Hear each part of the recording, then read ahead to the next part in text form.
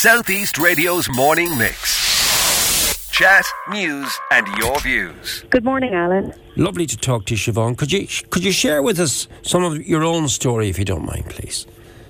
Sure. So, Alan, unfortunately in May 2019 I was diagnosed with primary breast cancer, which required chemotherapy, surgery, radiotherapy. So 7 months of pretty tough treatment. And then January 2020, I went back to work and everything was getting back to normal, starting to do a bit more exercise and review some of my lifestyle choices.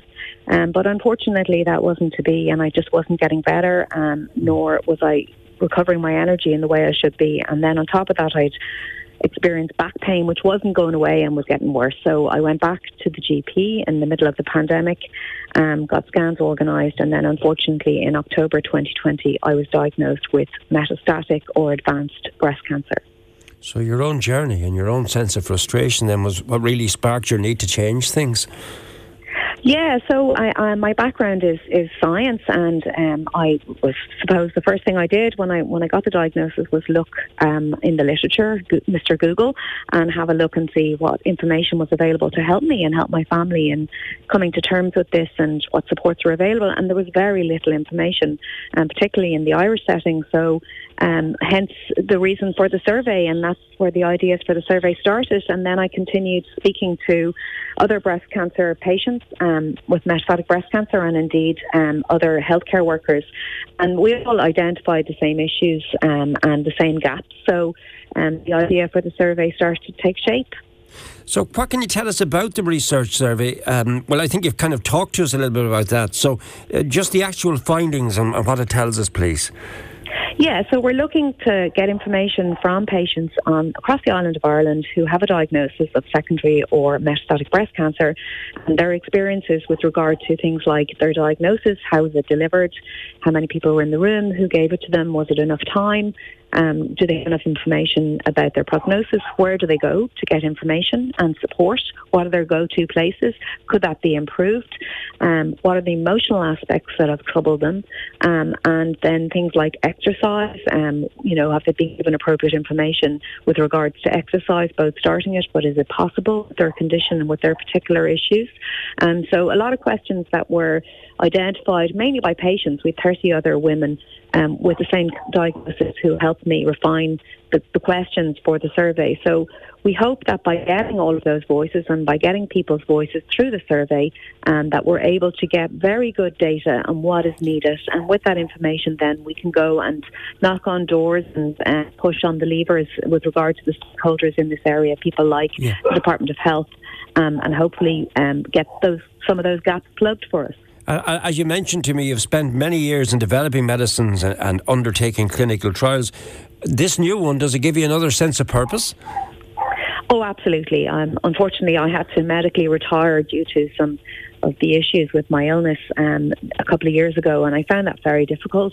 I think as a scientist, you usually have a very strong sense of purpose, and I really missed that in my life. And this survey has really helped me to get that back again, and hopefully help others in the same situation as me, and indeed those that follow on behind us. Look, you're possibly aware about County Wexford, the wonderful Hope Centre we have here, and of course Relay for Life, because an awful lot of the money raised, and they've raised nearly, I think, over €270,000 with the most recent Relay for Life, and a lot of that money will be going towards research. Just how important is it, Siobhan?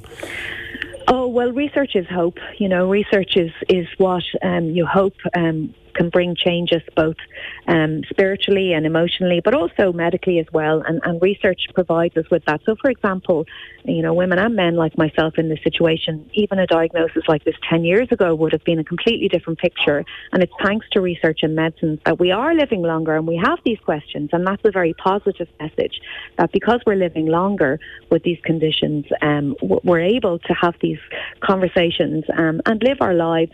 But we obviously would wish for things to improve further and for metastatic breast cancer to become a disease that is not incurable, which it currently is. You are well yourself, I take it, at the moment, all good?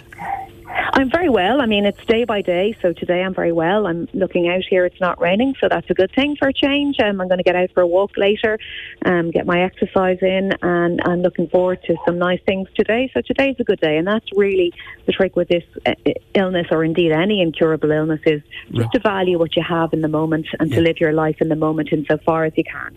So I have two final questions for you. The first one is, what do you hope to gain information-wise from all of this? And the second one is where people can find more information. So maybe you could answer both of those together for me, please.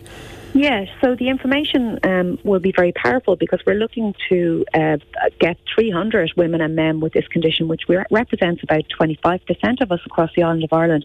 And to have that level of, data that's been supported in a scientific way is very valuable for policymakers and doctors working in this space. So they can then use that information to support us better. Frankly, when you ask them now, they'll just say, well, we don't have the data, so hence the need for the survey. And in terms of where you find the information, well, I would always obviously suggest you go to verified sources. So there's very good websites. The Irish Cancer Society has some good information on this.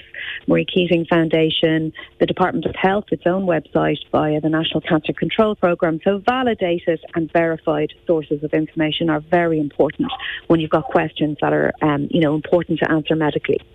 Good to talk to you, and thank you for taking our call, and I wish you well and enjoy the sunshine and the walk today. Good morning to you. Thanks a lot, Alan. Southeast Radio's morning mix. Chat, news and your views. Alan Corcoran.